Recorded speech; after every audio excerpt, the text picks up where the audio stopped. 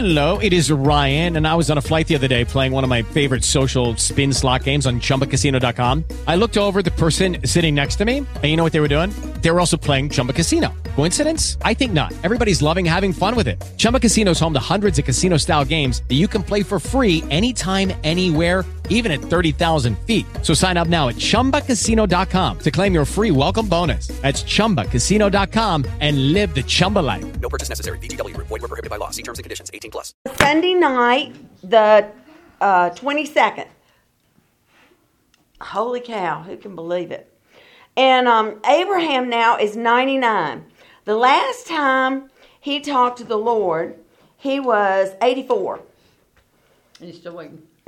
Still waiting, yeah. And so at that point, you know, God just reaffirmed everything. And then Sarah got this bright idea that God needed a little help.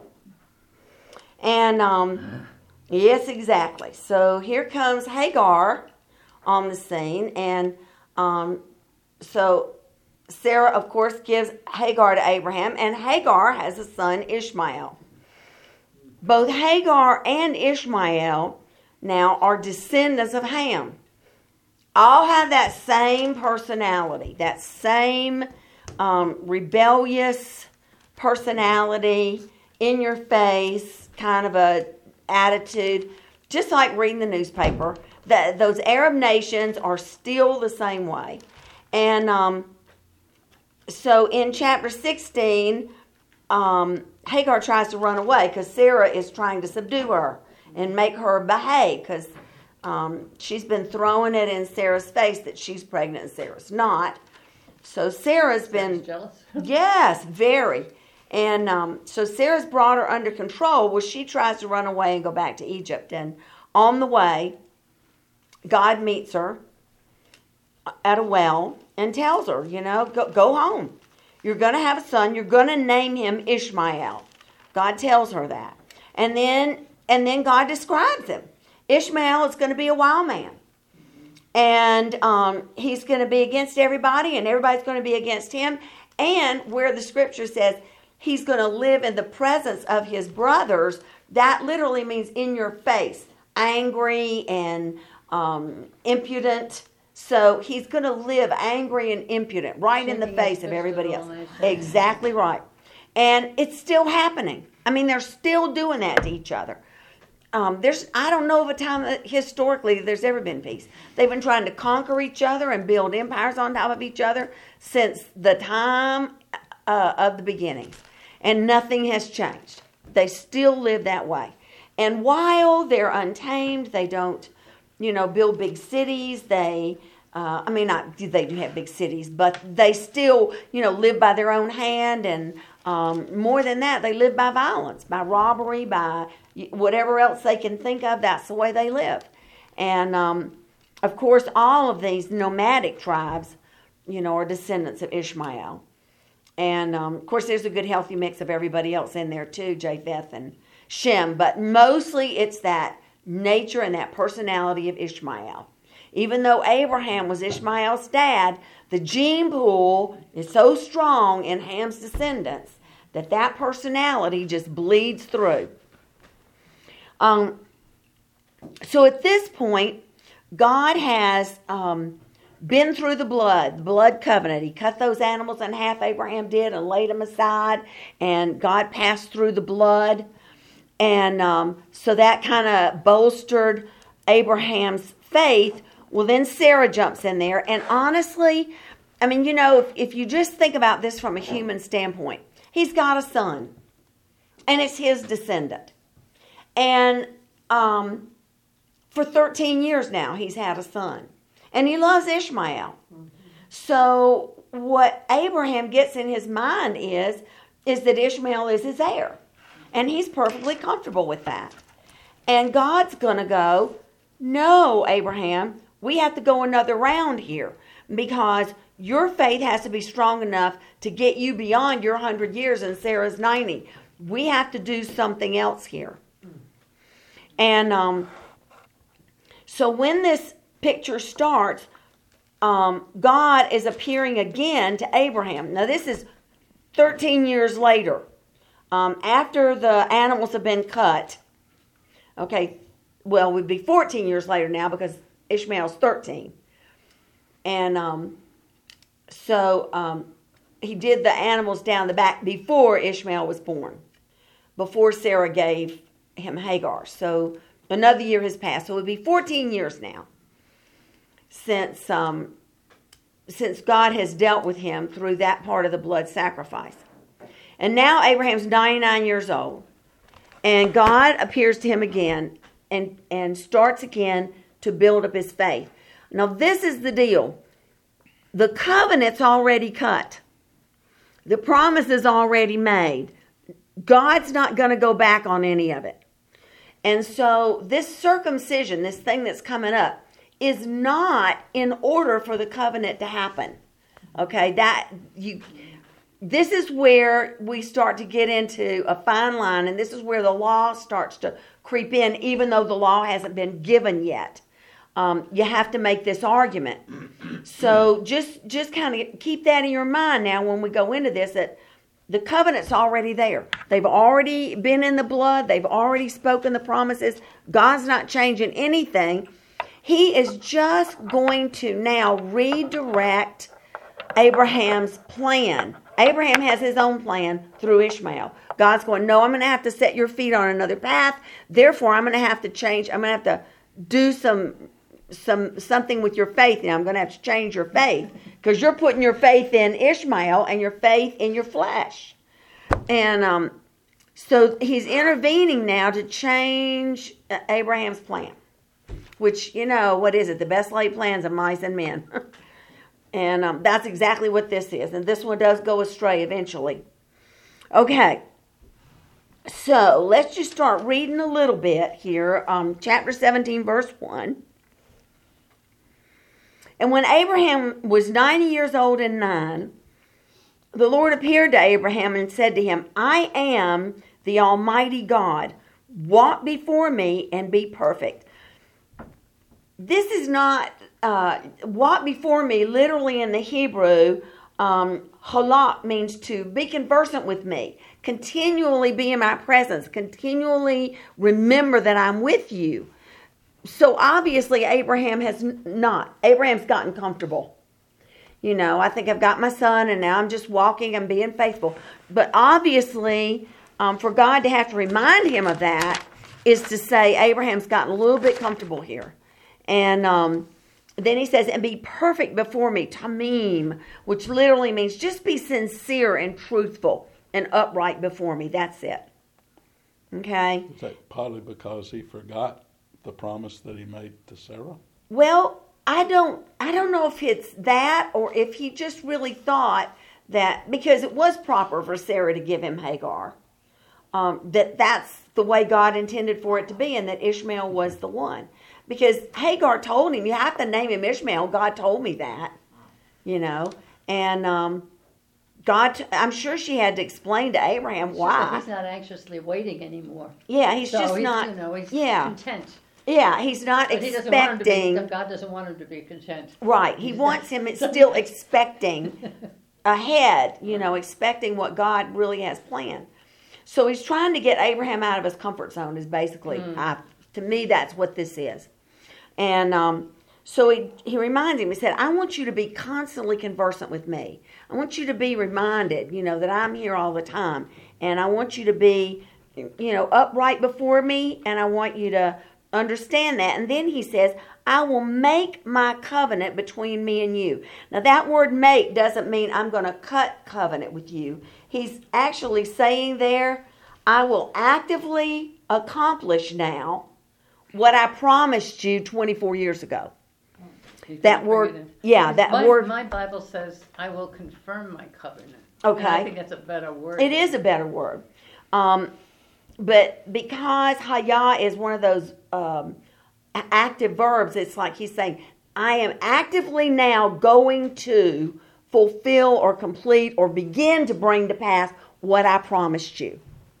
Okay, so in other words, don't be trusting in Isaac. I'm the one that's going to do this, Abraham. I'm the one that's going to make this covenant happen between you and me. and I will multiply you exceedingly. And Abraham fell on his face, and God talked with him, saying, As for me, behold, my covenant is with you, and you will be the father of many nations. This is the first time that God tells him he's the father of many nations. Up to this point, he says, I will make of you a great nation. This is the first time he says to Abraham, you will be the father of many nations. Mm-hmm.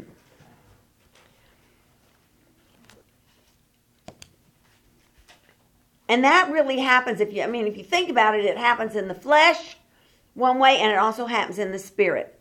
Both ways, he will be the father of many nations. Neither shall your name anymore be called Abram, but your name shall be called Abraham. For the father of many nations have I made you. In other words, I've already done it. It's past tense. He's speaking that thing that be not as though it was. For Romans 4. That's another part of covenant. Once you've given the promises, It's already done. yeah, you exchange names. That's where we get all these hyphenated names like Smith Jones or, whatever. These hyphenated names actually originally started as covenant names. And now, like in marriage, when you have a covenant name, it's mostly women trying to hold on to their own self-identity. But in these days, it was the idea of melding two identities into one. So it was like Smith-Jones. Different families? Yes, uniting? different families that were becoming one. Two families becoming one unit. My strength to your weakness. Mm-hmm. So God gave Abraham a part of his name. And what did he give him? He gave him the grace. And grace is that power that of the Holy Spirit in order to bring life to Abraham's body and to accomplish the thing that God needs to have done. Grace is it's a gift. You can't earn it. And that's why he says, I'm giving you the hay. But by putting the hay right in the middle of Abram, it changed the name of him from just Abram to Abraham, which means the father of many nations. It's literally what the word Abraham means. So every time he declared his name, he was speaking by faith. I am the father of many nations. I am Abraham, father of many nations. And so then he goes on to repeat the covenant. And in every case where it says, I will make, I will establish, I will do, he's literally saying, I'm going to bring it about now. I've spoken it, and you're on the verge, you're about to see it. But this is my time, not yours, Abraham. You and Sarah got a little ahead of me here. And I'm saying I'm doing this in my time. Okay, verse 6. And I will make you exceedingly fruitful. Well, that would take a lot of grace at 100. At 99. And I will make nations of you, and kings will come out of you.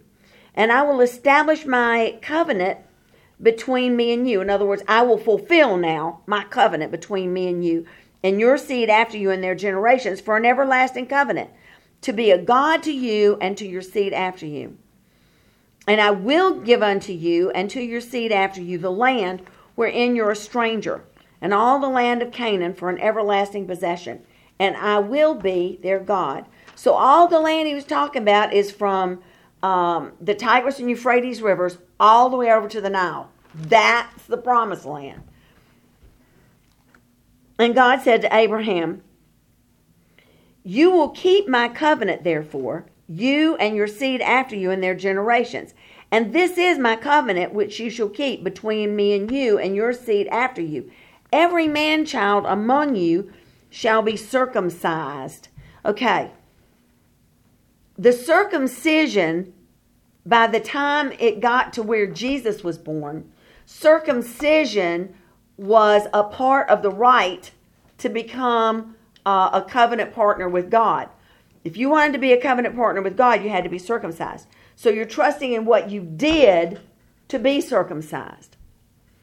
But Paul, when he's speaking to the Romans about this, he said, no. When did God give Abraham the covenant? Was it because he was circumcised, or was it before? It's before he's circumcised. Circumcision is a life lesson for Abraham and his clan, but it is also just a mark of covenant. It has nothing to do with Abraham's faith nor the covenant. It is simply a mark. We're going to read that in Romans in a little bit. But that circumcision, the covenant didn't hang on circumcision. Okay, circumcision was an act by faith that Abraham did because God asked him to do it. Not in order to fulfill the covenant, but because Abraham was in covenant and God asked him to do it. As a reminder. As a reminder, exactly right. And the purpose in that was this. Flesh cannot do what the Spirit can do. God is a spirit being, and God has spirit plans. Okay? And so when Sarai gave Abraham Hagar, he conceived Hagar. He caused Hagar to conceive a son through his flesh. But God says, now we're cutting the flesh away. This is totally through me. And this is a reminder that your flesh has nothing to do with it. Interesting, just a side note, once covenants were established with circumcisions, they would take the foreskins and throw them in the sand, which would be a symbol of exactly what God said. Your offspring will be like the sand, the grains of sand on the sea. And that's the way they used to do it. Bridget said, no, now it goes into a medical dispenser. Yeah. I'm going, yeah, right, but it's a little different now. Can you imagine having that done at the age of 99? No, I can't imagine it. Oh. It's hard to think of it at just a day old, yeah. But, so that circumcision is really important, but when men began to do it by flesh, then their faith was in their circumcision and not in God's promise. So it became an act of the law. And that's where Abraham got into it with the church in Jerusalem. They kept sending out Jewish Christians, and they were teaching behind Paul that every Gentile had to be circumcised, then they could become Christians. And Paul's going, no, that's not the way it went. So when he is circumcised here, it is just a mark to remind him of a covenant that's already cut. And he did this because he's in covenant with God. God's already promised to do this, this, this, and this, and God's going to do it. But now Abraham has to do his half. And his half is to do this circumcision with all the people in his tribe. But it doesn't have anything to do with causing the covenant to happen. It's just because he's in a covenant that's already happening, he's honoring God's request. Okay. Verse 11. And you will circumcise the flesh of your foreskin, and it shall be a token of the covenant between you and me. And he that's 8 days old shall be circumcised among you, every man-child in your generations. He that is born in the house or bought with money of any stranger, which is not of your seed. He that is born in your house and he that is bought with your money must needs be circumcised. And my covenant will be in your flesh for an everlasting covenant. Should be my covenant mark will be in your flesh. And the uncircumcised man-child, whose flesh of his foreskin is not circumcised, that soul shall be cut off from his people, and he has broken my covenant. And God said to Abraham, as for Sarai, thy wife, you will not call her name Sarai, but Sarah shall her name be. And I will bless her, and I will give her a son also of her. Yes, I will bless her, and she will be a mother of nations. Kings of peoples will be of her. And Abraham fell on his face and laughed and said in his heart, shall a child be born unto him that is 100 years old? And shall Sarah that is 90 years old bear? And Abraham said to God, oh, that Ishmael might live before you. So see, he's going, no, well, that's not happening. Whining. So it's got to be, Ishmael's got to be the answer, because Sarah's 90 and I'm 100, so Ishmael's got to be the answer. So he goes, oh, that Ishmael might live before you. And God said, Sarah your wife will bear you a son indeed, and you will call his name Isaac. And I will establish my covenant with him for an everlasting covenant, and with his seed after him. As for Ishmael, I have heard you. Behold, I have blessed him, and I will make him fruitful, and will multiply him exceedingly. 12 princes shall he beget, and I will make him a great nation. 12 is the number for perfect government. And I will make him a great nation. And he is. He's the nation of the Arabs. But my covenant will I establish with Isaac, which Sarah will bear unto you at this time in the next year.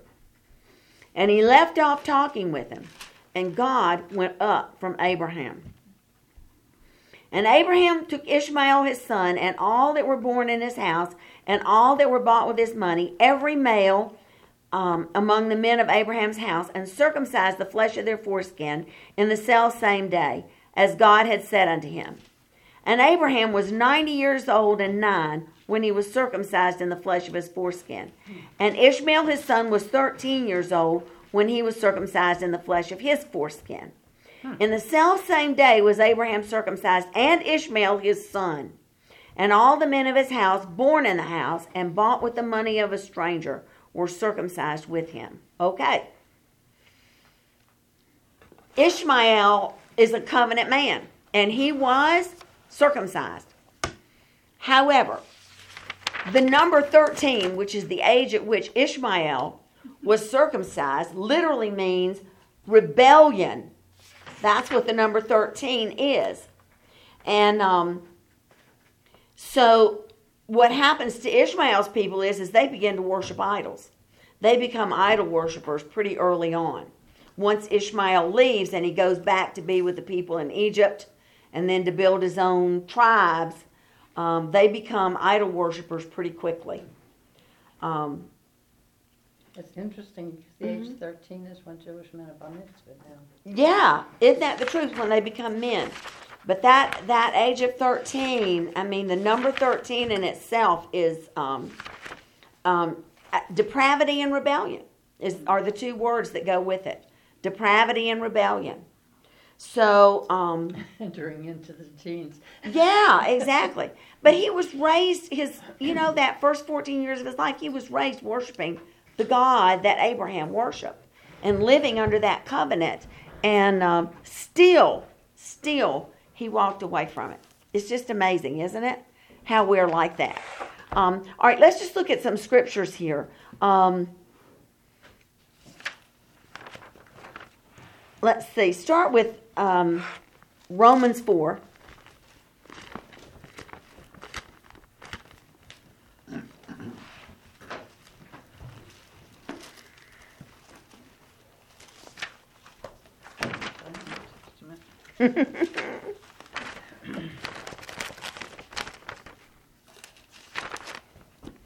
I mean, it's interesting when you think about it. In the flesh, he did become the father of many nations because he was a father of Ishmael. So out of Ishmael comes the Midianites, the Turks, the Arabs, and then there's Isaac, and through Jacob's son Esau, you get the Israelites, and you get the Edomites, and you get there are other tribes that come out of just the flesh. Israelites. From Esau? Well, from Isaac. I'm sorry. From Isaac come the Israelites through Jacob. Yeah. So, I mean, you have the Israelites, which that you expect, but then you've also got the Edomites that come from Esau. And so even in the flesh, on his own, he ends up being the father of many nations. But in the spirit realm, it encompasses all the nations of the world. All the tribes of the world come to that end. So let's just start in Romans chapter 4, and then we'll just go from there. Okay. Verse 16. Start with verse 16. This is Abraham, and we're talking about Abraham's faith, and how it worked. If you look, I tell you, we're going to start before we get there. Go up to verse 5. Yeah, we'll just back up, and I have this split in my notes. But while we're here, let's just do the whole thing. start with verse 5. But to him that works not, but believes on him that justifies the ungodly, his faith is counted for righteousness. Even as David, who also described the blessedness of the man unto whom God imputes righteousness without works, saying, blessed are those whose iniquities are forgiven and whose sins are covered. Blessed is the man to whom the Lord will not impute sin. So comes this blessedness upon the circumcision only, or upon the uncircumcision also? For we say that faith was reckoned to Abraham for righteousness. So how was it then reckoned? When he was in circumcision or when he was in uncircumcision? Not in circumcision, but in uncircumcision. He received the sign of circumcision as a seal of the righteousness of faith, which he had yet being uncircumcised, that he might be the father of all of them that believe. This is where we get the picture of the spirit realm, where he really does become the father of many nations. Though they be not circumcised, that righteousness might be imputed to them also. And the father of circumcision to them who are not of the circumcision only, but who also walk in the steps of that faith after our father Abraham, which he had being yet uncircumcised. For the promise that he should be the heir of the world was not to Abraham or to his seed through the law, but through the righteousness of faith. For if they which are of the law be heirs, faith is made void, and the promise is made of no effect. Because the law works wrath. For where no law is, there's no transgression. Therefore it's of faith that it might be by grace. And there's the hay. To the end that the promise might be sure to all the seed, not only to that which is of the law, but to that also which is of the faith of Abraham, who is the father of us all. As it is written, I have made you the father of many nations. Like him whom he believed, even God, who quickens the dead and calls those things which be not as though they were. Okay, God at that point when he said, I have made you the father of many nations, gave Abraham his grace, the hay, right? And that hay quickened his dead body, just like the hay quickened Sarah's dead body. So that when God says, I have made you the father of many nations, he was speaking that thing that be not as though it was. Okay? And that's what faith does. You speak the thing that be not as though it was. Now, you don't say what is as though it isn't. So if you got the flu, you don't go around saying, I don't have the flu, because you got the flu. But what you do say is this, I'm healed by the stripes of Jesus. You speak the thing that be not as though it was. And that's what he was doing there. Who against hope believed in hope that he might become the father of many nations. According to that which was spoken, so shall your seed be. And being not weak in faith, he considered not his own body now dead, when he was about 100 years old, neither yet the deadness of Sarah's womb.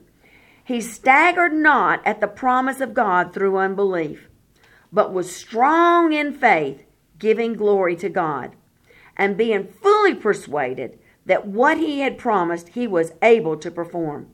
And therefore it was imputed to him for righteousness. Okay, from there we're going to go to Galatians. I don't want to miss anything here. Galatians chapter 3.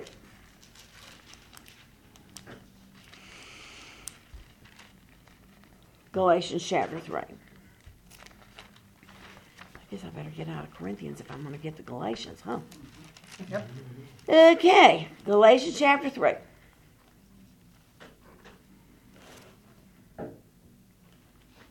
Now he's speaking the same issues to the Galatians that he was speaking to the Romans. Somebody was coming behind them and telling them, no, you need to be circumcised and then follow the law, and then you can become a Christian. Then you believe in Jesus. And Paul's going, no, all the law and the circumcision and all that is gone. Now you believe in Jesus by faith. I am saved by, through grace by faith. And that not of myself, but a gift of God, And so Paul is again having the same argument with the Galatians. I mean, way back in chapter 2, he's talking about, for he that wrought effectually in Peter the apostleship of the circumcision, well, the same was mighty in me toward the Gentiles. So he talks about, okay, the circumcision is the Jewish people who are coming to Christ by faith. But I just go to the Gentiles, not circumcised. Don't have to be coming by faith through grace, right? So he's still having this same argument now with the Galatians. All right, look at verse 22. Yeah. And through all of this, and in all of chapter 3, he's talking about Abraham believed God, and it was counted to him for righteousness. Over and over he says that. He preached the gospel to Abraham, and in him all the nations would be blessed, okay? So, he's talking about faith here. Now start with verse 22. But the scripture has concluded all under sin, that the promise by faith of Jesus Christ might be given to them that believe. But before faith came, we were kept under the law, shut up unto faith, which should afterwards be revealed. Therefore the law was our schoolmaster to bring us to Christ, that we might be justified by faith. But after that faith is come, we're no longer under a schoolmaster, no more law. For you are all the children of God by faith in Jesus Christ. For as many of you as have been baptized into Christ have put on Christ. There's neither Jew nor Greek, there's neither bond nor free, there's neither male nor female. For you are all one in Christ Jesus. And if you be Christ's, then you are Abraham's seed and heirs according to the promise. Okay. If you are in Christ Jesus and he is in you, okay, Jesus was in the loins of Abraham when God spoke the covenant to Abraham 4,000 years ago. You and I then, through Jesus Christ, are in his loins, are in Abraham's loins when he preached that message. Now, outside of Jesus Christ, if he's not in us and we're not in him, then we weren't in that seed. But once we're in Jesus, Jesus was in his loins. Therefore, we're in his loins. Does that make sense? Is everybody getting that? No. It's a stretch. Okay. I understand it, but... Okay, it is a stretch. This is the easiest way I know how to say it. How did we not get in Abraham's seed? How do you get to be in Abraham's seed? No. How did we get not to be in Abraham's seed if it's Noah to Abraham to Jesus? Well, we're in Japheth's seed, and Japheth is not Abraham. Abraham came through Shem, and we came through Japheth, okay? But if you are in Jesus, this is what happens, okay? There's my little drawing here. Here is Jesus' life. Can you see that? Uh-huh. Okay. This is Jesus' life right here. Everybody got that? Mm-hmm. All right. Somewhere in his life, there's a cross. Where is I got a better pen. I got a better pen. I know I do. Yeah. Here's a better. Oh, this I know right. Okay. Okay. Now, here we go. Jesus' life, and somewhere in his life, there's a cross. All right, is everybody with me on that? Okay, here is you and me. We're born somewhere out here. And we live a life heading this way. And we're heading straight for hell. We're not in Jesus' family line. We're not in his seed line at all, okay? But when you run into the cross, then you have to decide, am I going to accept what Jesus did or am I not going to accept what Jesus did? If you accept what Jesus did at the cross and you receive what he did, then you get off your own timeline. You don't have a lifeline anymore. Old things have passed away. They're dead. This is gone. Now this is your new life. You are in Christ Jesus. So his lifeline is now your lifeline. So way back here where Abraham lives, way back here, Jesus was in Abraham's loins. Okay? That's a physical thing. That's right. So when you and I spiritually are in Christ Jesus and he is in us, then we are Abraham's seed. Not physically. Well, no, Genetically. spiritually. Okay. Right, spiritually. But that's What what with that? But that's what Paul's saying. He says that's why he says if you're in Christ Jesus, then you are Abraham's seed. Because Jesus is Abraham's seed. And as John says it, as he is, as Jesus is, so are we in this world. So we are Abraham's seed in this world. That's how he gets to be the father of many nations. You know, that's exactly right. Now that's why I said in the physical realm, he does get to be the father of several nations. But in the spirit realm, he gets to be the father of all nations who are believers in Jesus Christ. Yeah. So, So when he's talking about this uncircumcision and the circumcision, Paul's just saying, don't get caught up in the much to do about that. And actually, in the spirit realm, we get the DNA of God in us, and that's in 1 John. He says, you have the seed of God in you. Therefore, that's your DNA. And so our DNA also ties us back to Abraham. That seed of God that's in us. So he was circumcised as a covenant stakeholder, and therefore you and I are circumcised in the heart. Go to Deuteronomy 30. Mm-hmm. Yeah, Deuteronomy 30. Then we're going to flip back again to this part. Deuteronomy 30.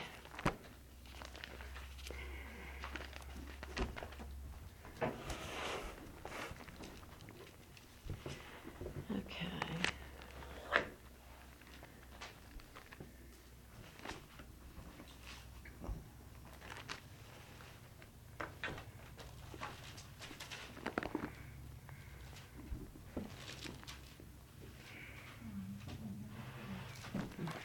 Okay, how you doing? Did you find it? Deuteronomy 30?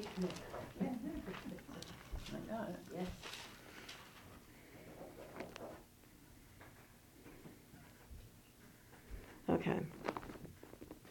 And this is repeated. You've seen it before. Romans 2:29. This is repeated, this same scripture. But start with verse 5. The Lord your God will bring you into the land which your fathers possessed, and you shall possess it, and he will do you good and multiply you above your fathers. And the Lord your God will circumcise your heart and the heart of your seed, to love the Lord your God with all your heart, with all your soul, that you may live. And in Romans 2:29, Paul talks about that. God will circumcise our hearts. That word heart is literally our fleshly thinking.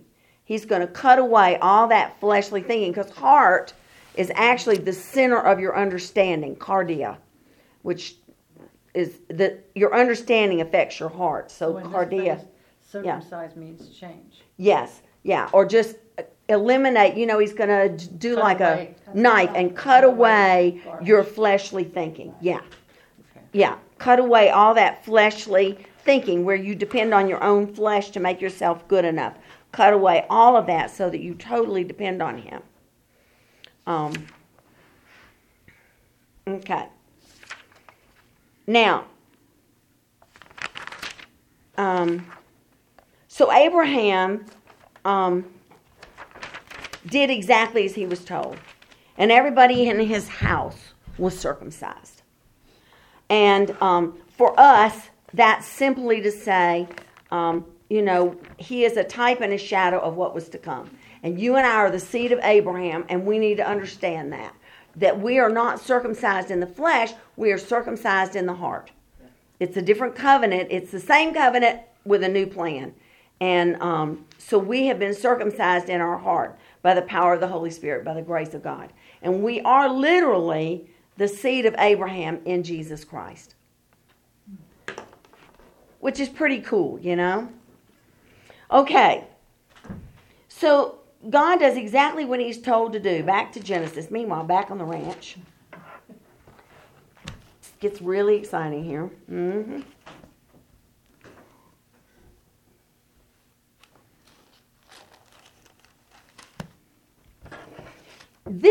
next chapter happens very shortly.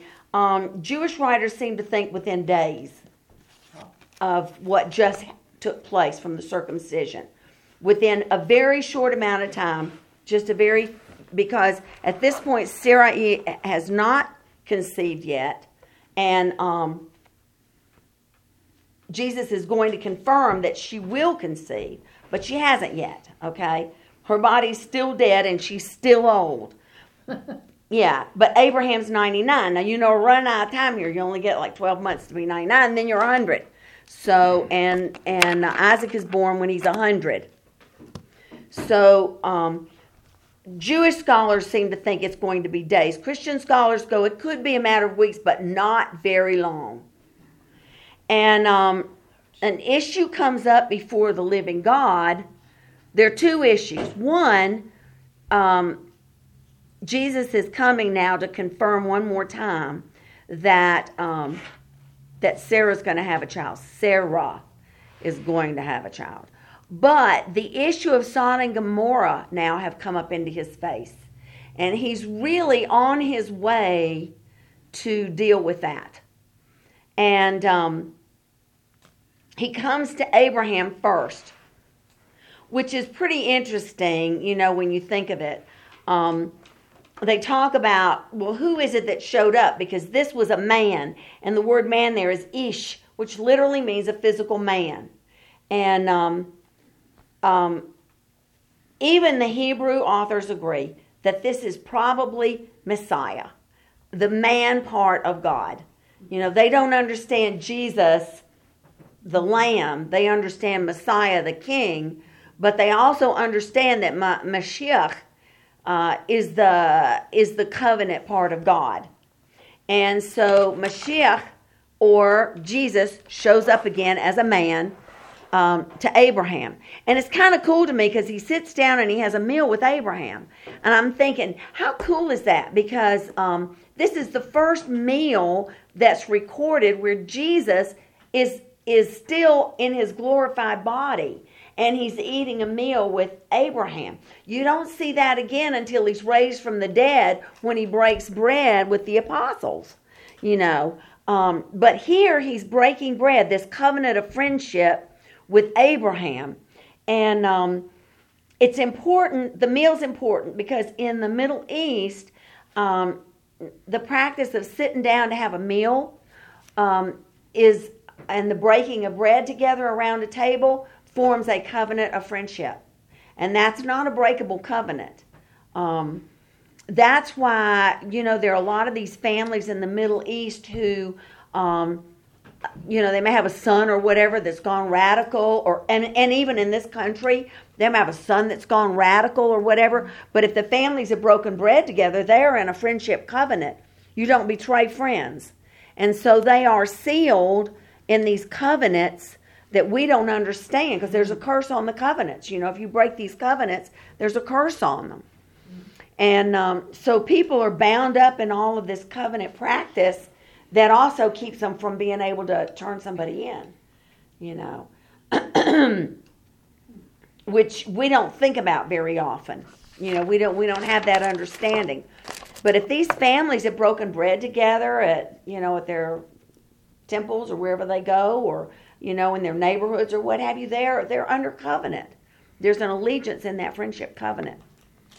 And so, that's one of the reasons that they have a hard time telling on each other. Even if they know stuff, they don't betray each other because of those covenants, which we have a hard time cutting through because we don't understand that. Okay. So let's just read a little bit. He prepares the very finest meal that he has, and he sits down and he fellowships with the Lord. He recognizes the Lord. Evidently, the Lord had just been there, Especially since his glorified body. There you go. And he had just been there a few weeks earlier, a few days earlier. He recognizes him and addresses him as the Lord.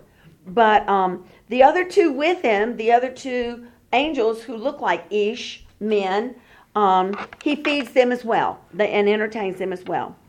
So, here we go, verse 1 and 18.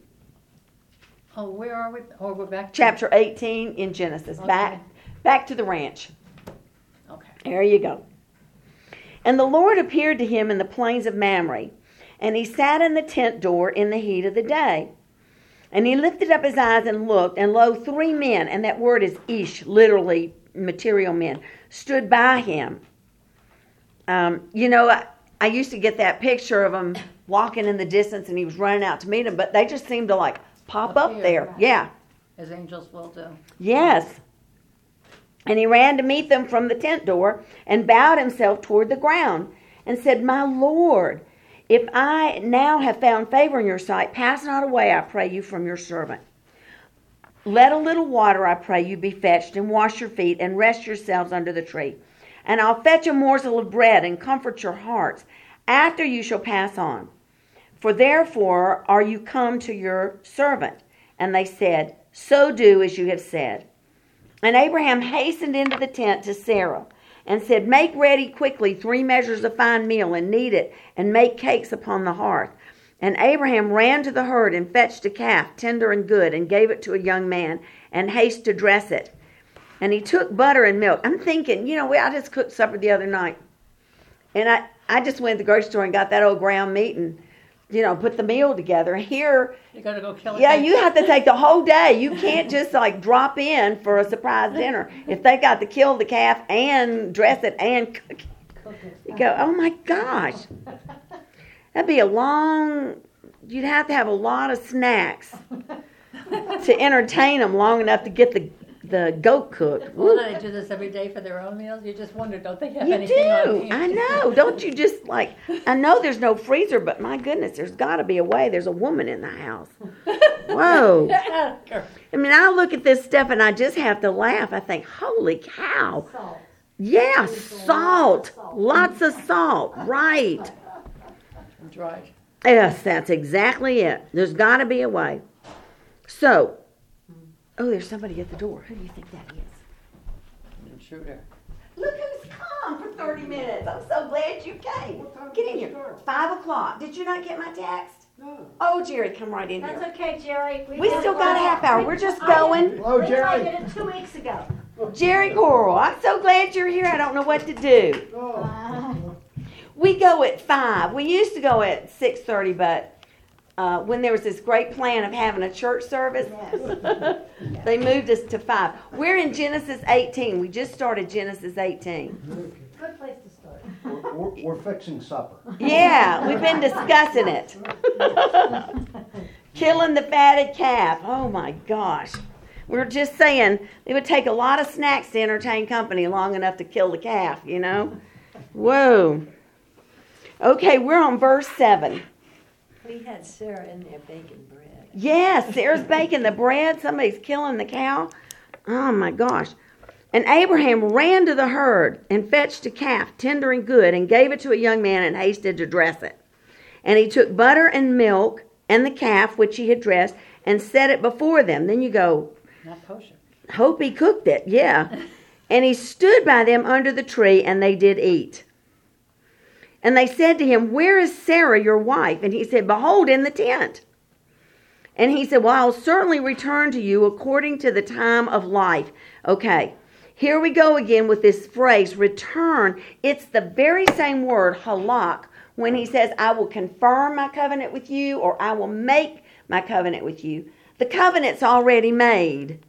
A long time ago, he promised that Abraham was going to have a son. So that word return literally means, okay, now, if Sarah's around, I'm telling you right now, I'm about to bring that covenant to pass. I'm about to, send that grace onto Sarah so that the covenant is going to come to pass right now. So when it says, I will return the covenant to you, it doesn't mean he took it away. It means that I am giving Sarah back life in her body. And lo, Sarah, your wife, will have a son. And Sarah heard it in the tent door, which was behind him. Now Abraham and Sarah were old and well stricken in age, and it ceased to be with Sarah after the manner of women. Therefore Sarah laughed within herself, saying, After I am waxed old, shall I have pleasure, my Lord being old also? And the Lord said to Abraham, why did Sarah laugh, saying, shall I of surety bear a child which am old? Is anything too hard for the Lord? Now, he's not asking that as if he's mad at Sarah. I mean, he understands more than anybody. If you're 90 years old, you're going to laugh. I mean, what else could you do? You know, you're going, oh my God, are you kidding me? No. Yeah. So he's not saying it to her, why did you laugh? Like, you're not supposed to laugh. This is serious. But he's going, why did you laugh, Sarah? Don't you know? Because Sarah now is hiding behind the tent door. He can't see her. And he says, don't you know that there is nothing that's too hard for God? And what he's trying to do is encourage her at that point, you know? Believe for the impossible. That's what he's doing here. Is anything too hard for the Lord? At the time appointed, I will return to you. In other words, I will give your life back to you, according to the time of life, and Sarah shall have a son. Then Sarah denied, saying, I laughed not, for she was afraid. And he said, no, you did laugh. Of course, Isaac's name means laughter. But in fact, she laughed to herself as she thought. So yeah. He knew he was just reading her mind. That's exactly right. He knew it. She's going, no, I didn't laugh. Well, two things there. One is to be in the middle of her husband's conversation was a dishonor to her husband. That's the first thing. And the second part of that was to say, I'm dishonoring what you said. And neither of those was true for her. She wasn't offending. She was musing, if you will, in herself. So while it was a lie, she denied it in the sense, but she was not laughing at him or at the idea. Okay. It was just a muse. Okay. And the men rose up from thence and looked toward Sodom. And Abraham went with them to bring them on the way. And the Lord said, this picture is painted two ways when you read it in Scripture. One is that the Lord is talking with the angels. You know, do we do this thing and not tell Abraham? Or do I tell Abraham what's about to happen here? That's the muse. That's the thought. And the Christian scholars say, you know, the Lord was just debating whether or not he should tell Abraham what's going on. Mainly because Lot lived in Sodom and all that. But the Hebrew people have such an interesting bent on this. In the Targum writers, they say that God, the Lord was saying, there's no way that I can do this without telling Abraham, because I have given Abraham the land. All the land from the Euphrates River to the Nile River is the promised land. How can I go into Sodom and Gomorrah and do anything on land that I have given to Abraham and his descendants? And I think that sounds reasonable. Yes, that God would come by and tell Abraham that, because Abraham is in covenant with God, and the land that is a part of that covenant is fixing to be changed a little bit here. Yeah, just a tad.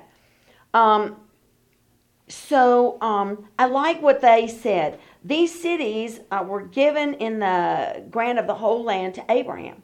And therefore, it was right and it was required of him to be respectful to Abraham and tell him. Abraham was his friend, and doing what was right before God and raising his children to do the same. And therefore, the Lord, in response to covenant, had a responsibility to tell Abraham. And I think, right on, that makes perfect sense to me. It's not like whether God's going to tell him or not tell him, which is kind of the feeling that you get, and Christian authors say he was vacillating, but I don't think he was vacillating. I mean, God doesn't vacillate. I was going to just say that. You know, no, he doesn't vacillate. And I think he was just saying, isn't this the right thing to do? So let's pick up and read there for a minute.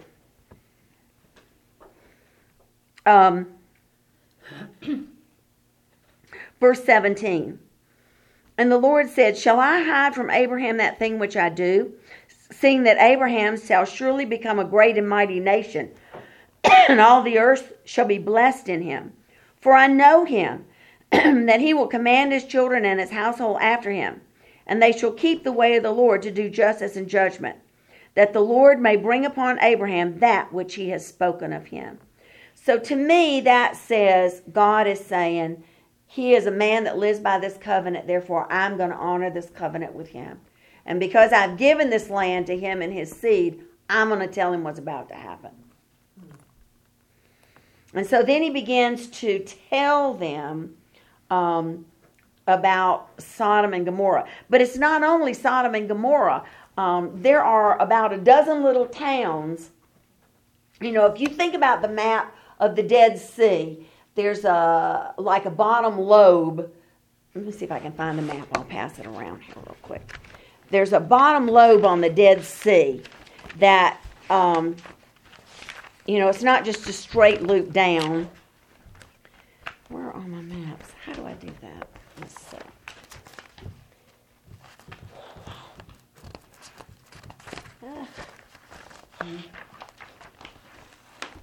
Here's one. Yeah. Okay, if you look, I'll pass this around. It looks like an extra lobe on the bottom of the Dead Sea. Okay? Even geologists and archaeologists say that lobe was not there in Abraham's day. That was a plain south of the Dead Sea, and that was where like Zeboam and Zoar and Sodom and Gomorrah and all those little towns were located right there at the south end of the Dead Sea. And when God blew up Sodom and Gomorrah, there were several other towns that were blown up with Sodom and Gomorrah. It wasn't just Sodom and Gomorrah, but it was a bunch of them. And another whole lobe of the Dead Sea was formed. That there are tar pits and slime pits in that area, and a very heavy mineral concentration. So when the water just flushed down in there, it just became Dead Sea too. That bottom lobe just became a part of the Dead Sea. So at this point, that lobe did not exist, but that's where Sodom and Gomorrah and Zoar and Zeboam and under where that pit is. Yes, right where that lobe is, that was a valley at one time. Okay, and when God blew up Sodom and Gomorrah and all those towns down there, it just made a pit, and the Dead Sea just filled it up. Is it full of fire? Is it full of brimstone and salt? Probably is full of sulfur and everything else. The Dead Sea is just full of all those minerals that are there. There are a lot of slime. To be dead. There's no exit for anything, for one thing. And then all those deposits that have flowed down in there just back up. And it literally is just salt. It's just thick with all kinds of minerals and things. It's more like syrup. When I was a little girl, went out west and actually got to swim in the Salt Lake. And it's just like swimming in Jell-O. It's just slime. You can't sink. There's no way you can sink. Your body mass doesn't have enough weight to do that. Then that's the same thing. It's just, all those minerals that are there. Eventually, one day, Israel's going to figure out how to use those minerals, and it's going to make them very wealthy. At least according to Scripture, it says that. They're already putting them in creams and makeups and things. Yeah, they are. Oh, yeah. From the Dead Sea? Oh, yeah. Mhm. Oh, yeah. Yeah. So anyway, and they do believe that if if they could excavate, that they would find the Sodom and Gomorrah and those towns, that whole bunch of towns would be at the bottom of the Dead Sea in that southeastern and that southern part. That's what Christian archaeologists will tell you that. If you read The Bible is History, if any of you've ever read that book, it's, they talk about it. It's pretty interesting, actually. But anyway, so God just tells him right up front, look at verse 20.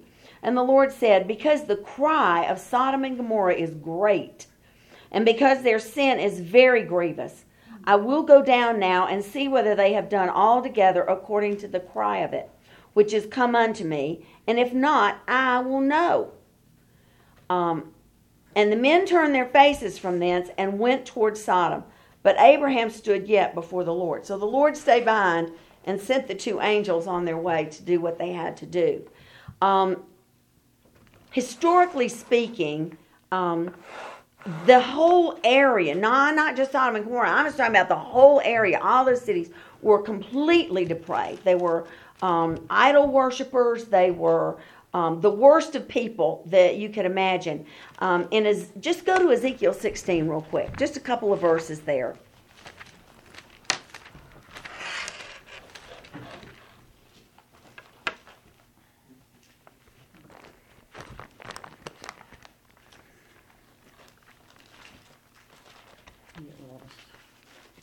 Oh, yeah, I know. Ezekiel's one of those little books in there. Oh, it's not little. Well, no, it isn't, but it's just in that whole conglomeration. You just have to thumb through. You're right. I got it, but There you I got go. my fingers marking other places, and I'm getting, I don't know what to let go of. Did you say Ezekiel what? Ezekiel, yeah, chapter 16. Oh, 16. Mm-hmm. Okay.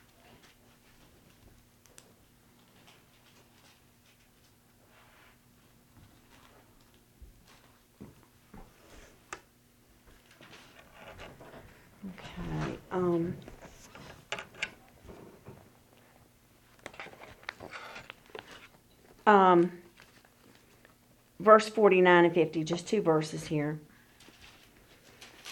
Behold, this was the iniquity of your sister Sodom. Pride, fullness of bread, abundance of idleness was in her and in her daughters. Neither did she strengthen the hand of the poor and the needy. And they were haughty and committed abominations before me. Therefore I took them away as I saw good. Okay. That was a pretty good description of, what historians say about them.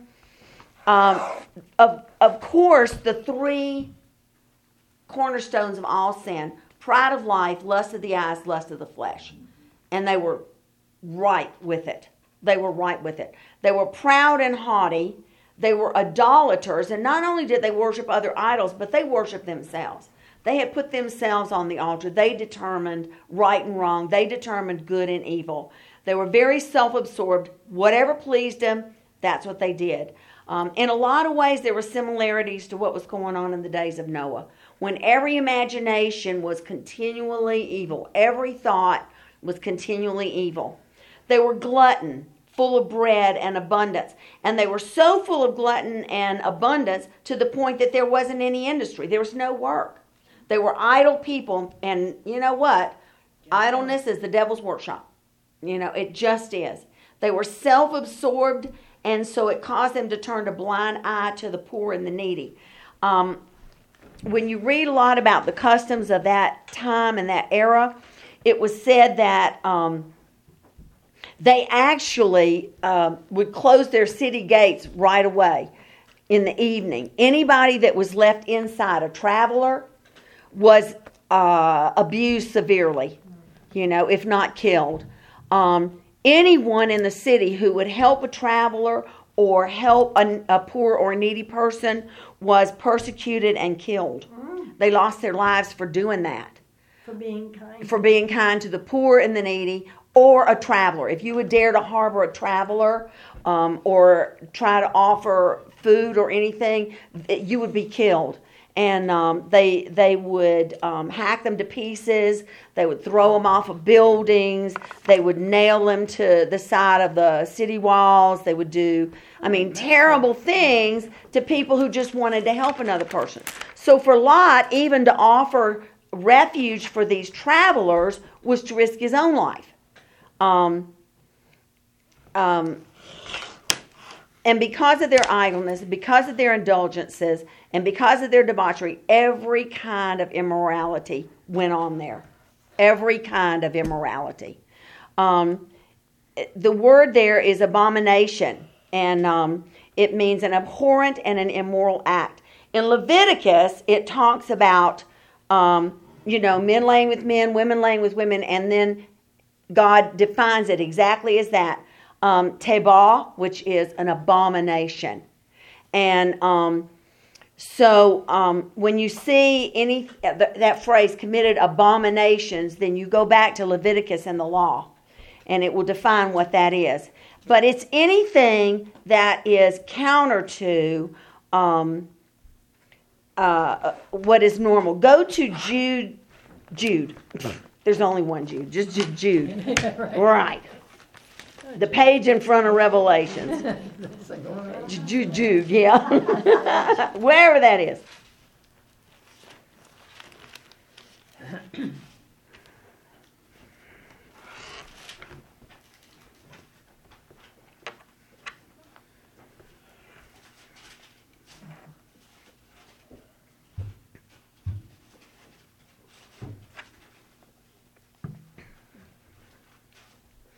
Two verses here, 7 and 8.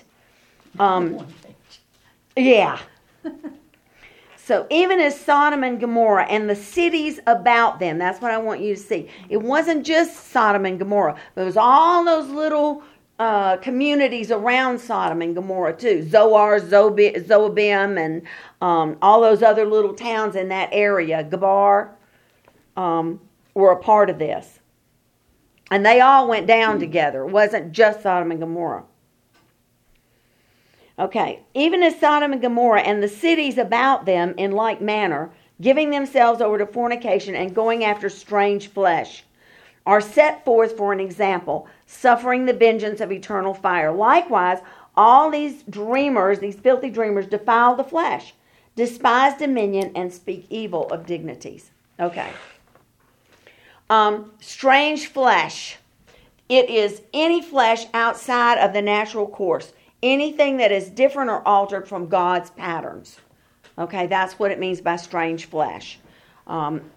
So there was every kind of possible ugly sin, murder and every kind of defiling fornication, everything was going on there. There was nothing that wasn't happening there that was just pure, raw evil. Where did they get I don't know their how wealth? they get that far. Where did they get their wealth that they were Well, peddlers? What did they live? They were on a trade route. Uh, And I guess they would just, buy and sell and whatever they did, but it wasn't, producing anything. it wasn't producing anything. They made nothing. There was no production at all. And and even the historians will tell you that. It was completely idle people. Nothing to do, nothing going on, nothing productive about them. And so the fierceness of it had gotten so bad that it had come up to God's attention, just like the days of Noah. When it got God's attention, the evil was so bad on the earth that he came down to see what was going on. Yeah. Mm-hmm. And the only reason Exactly. he was holding back because it belonged to Abraham. Well, Maybe he come down there. partially because Lot's family lived in Sodom. But Lot, from the very beginning, he chose where he wanted to live. He didn't let Abraham pick for him. He chose. And what did he choose? He chose that valley down near Sodom and Gomorrah. But he didn't stay in the valley. He moved all the way into the town. And as nasty and as abhorrent as that place was, he lived in that town, knowing how bad it was. Purpose. Yeah. So where Abraham allowed God to pick his place to live, Lot chose his own.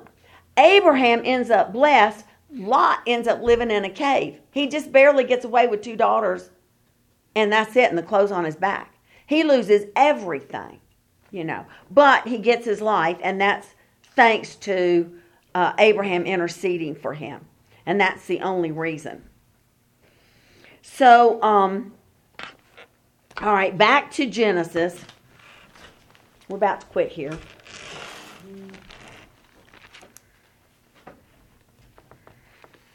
We're just going to go through the deal making because it is what it is, okay? And the Lord said, because the cry of, this is verse 20, of Sodom and Gomorrah is great, and because their sin is grievous, I'm going to go down and see whether they have done altogether according to the cry of it, which is come unto me. If not, I will know. And the men turned their faces from thence and went toward Sodom, but Abraham stood yet before the Lord. And Abraham drew near and said, would you destroy the righteous with the wicked? Peradventure there be 50 righteous within the city. Would you destroy and not spare the place for the 50 righteous that are therein, that be far from you to do after this manner, to slay the righteous with the wicked, and that the righteous should be as the wicked that be far from you? Shall not the judge of all earth do right? And the Lord said, if I find in Sodom 50 righteous within the city, then I will spare all the place for their sakes. And Abraham answered and said, behold now, I've taken upon you to speak to the Lord, which am but dust and ashes. But peradventure there shall lack 55 righteous. Would you destroy all the city for lack of 5? And he said, if I find 45, I will not destroy it. And he spoke to him again and said, peradventure there would be 40 found there. And he said, I will not do it for 40's sake. And he said to him, oh, let not the Lord be angry, and I will speak. Peradventure there shall be 30 found there. And he said, I will not do it if I find 30. And he said, behold, now I've taken upon me to speak unto the Lord. Peradventure there shall be 20 found there. And he said, I will not destroy it for 20's sake. And he said, oh, let not the Lord be angry. I'm so glad God's patient. Yeah, really. Yeah. And I will speak yet but this once. Peradventure 10 shall be found there. And he said, I will not destroy it for 10's sake. And the Lord went his way as soon as he had left communing with Abraham. And Abraham returned to his place. Okay. Abraham was in the high country, to the east of where this valley was. I mean, to the west of where this valley was. Sorry. He was to the west of where this valley was. So he was going to be able to see the show. He was going to see the fireworks. So he sat down. I can't even imagine what he must be thinking. But when he got to 10, he stopped. And my question then was, why stop at 10? The Targum writers have a good answer. Yeah, they say that Lot had 4 daughters, 2 married and 2 still living at home. And the 2 that were living at home were betrothed. So he had 4 daughters, 2 legal son-in-laws, and 2 on the way, and he and his wife, and that would have been 10. And that Abraham stopped at 10 in order to save Lot's life. You read scripture and you go, 4 daughters. There's a place where it says he went to see 2 daughters and their husbands. But it doesn't exactly reference whether or not the 2 husbands that he went to see were living with 2 daughters, or if it was the daughters betrothed to these 2 men. You don't really know for sure. But Jewish tradition says that he had 4 daughters. And that's why Abraham stopped at 10. Because he had 4 daughters, 2 son-in-laws, 2 prospective son-in-laws, and then he and his wife. Once you're betrothed in that society, it's the same as It being is. married. It is, whether you're living with Without him the or not. perks. Right. And so at that point, Abraham couldn't go any further. There was nothing else that he could say, so he ended his pleading, right there.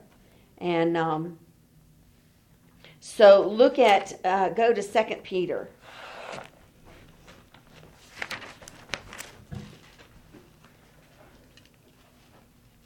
And I have a big question about this. What chapter? We're going to go to 2 Peter chapter 2. And then we're going to quit here at 6:30.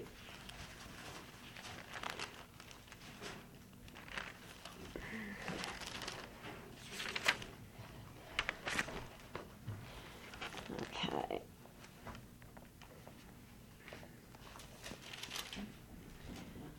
All right, start with verse 4. And he's talking here about start to talk about the angels in Noah. That's why I say the evil was like in the days of Noah. If God spared not the angels that sinned, but cast them down to hell and delivered them into chains of darkness to be reserved unto judgment. And he spared not the old world, but saved Noah, the 8th person, a preacher of righteousness, bringing in the flood upon the world of the ungodly, and turning the cities of Sodom and Gomorrah into ashes, and condemned them with an overthrow, making them an ensample to those that afterwards should live ungodly, and delivered just Lot, vexed with filthy conversation of the wicked. For that righteous man dwelling among them, in seeing and hearing, vexed his righteous soul from day to day with their unlawful deeds. The Lord knows how to deliver the godly out of temptations, and to reserve the unjust unto the day of judgment to be punished. Okay, here we are with just Lot, whose soul was vexed every day with the evil going on in Sodom. And yet he's there. He's still living there. Why would you live there when you could get out and live in the plains, on the west side of the Jordan? Just get out of Sodom. I don't get it. I have a lot of questions I want to ask about that. Just Lot, who is vexed every day with the filthy life of these wicked people, dwelling among them and seeing and hearing it, and vexed his righteous soul every day. I'm going, why didn't you get the heck out of Dodge? If you were that miserable, why didn't you leave? Yeah, but the thing is that when they were trying to get him out, the daughters who were married he didn't want to leave his family behind. Maybe. I don't think they were so great. I don't know. I think they became pretty much part of the town. Well, yeah, they did. They all did. They wanted to stay. They didn't want to go. But, and really Lot didn't want to go, because the angel had to literally grab him by the arm and drag him out of town. Because he didn't want to leave his family, maybe. I have no idea. But that's, that's one of the assertions, that's exactly what happened. We'll read about that next week. But the point is this, and this is the part that bugs me about Lot. He made choices to flirt with evil instead of living to honor God. And as a result, he suffered great loss with his wife and his daughters by associating himself with a nation that was far from God. And he knew better because he grew up with Abraham as his surrogate father. He knew better. But he made that conscious choice to flirt with evil. And it's not like he didn't have resources to live wherever he wanted Right. to. Right, exactly right. And as long as Lot was with Abraham, he was blessed with tremendous abundance. And when everything is said and done, he has nothing but the clothes on his back and 2 daughters. It's a sad story to me. The whole thing is just a sad story. But, that crazy Lot, I got a few things I want to talk to him about, too. I can't even think of why he did that. It just makes absolutely no sense at all. Well, nothing in his life ever indicated that he earned anything. Well, when he was with Abraham, I guess they all shepherded. They all raised sheep and cattle, and he ran his own family business, and he had a lot of it. But he got that by being a family man, part of the family. Part of the family, exactly right. But I'm sure he worked to take care of him and to take care of his family there. But, man, when his flocks got so big that he couldn't stay with Abraham, he did it the wrong way. His wealth was livestock. What was he doing? Who's taking care of his wealth? Exactly. I'm thinking, what happened to all of that? Did he just let it go? Did he become idle like everybody in Sodom and Gomorrah? I have no earthly idea. But when I read that in Peter about his little poor soul was vexed every day by what was going on, I'm going, oh, come on. Give me a break. That's really? Some people like to live like that, though. That's just. Well, but he's saying Lot didn't. Yeah. He was vexed. Yeah, if you're vexed, you just get out of town. Well, but can't we all get trapped by things that we want to hold on to and not just let go? We have a hard time letting go. And so we live with the situation rather than change. You just stay vexed. Change is hard. It is. It is hard. You're right, Jordine. You are absolutely right. Well, it definitely shows that the days we're living in now is exactly what it says. Yeah. And when our presidents were speaking of what the Lord sort of shows me that His grace and His mercy at these last days, He's trying to make an attempt to get out if there be 10 righteous left. You know, that's how much of a loving God He is, and we're to that point that I think we are we're too. point zero now. Yeah. And Yeah. Oh, I think we are too. I think we're there. I think we are. Now it's just the long-suffering hand of God that's, keeping us going. But, praise God for it. Judy was boring. Hello. Then Judy discovered ChumbaCasino.com. It's my little escape. Now Judy's the life of the party. Oh, baby, mama's bringing home the bacon. Whoa, take it easy, Judy. The Chumba life is for everybody. So go to ChumbaCasino.com and play over 100 casino-style games. Join today and play for free for your chance to redeem some serious prizes.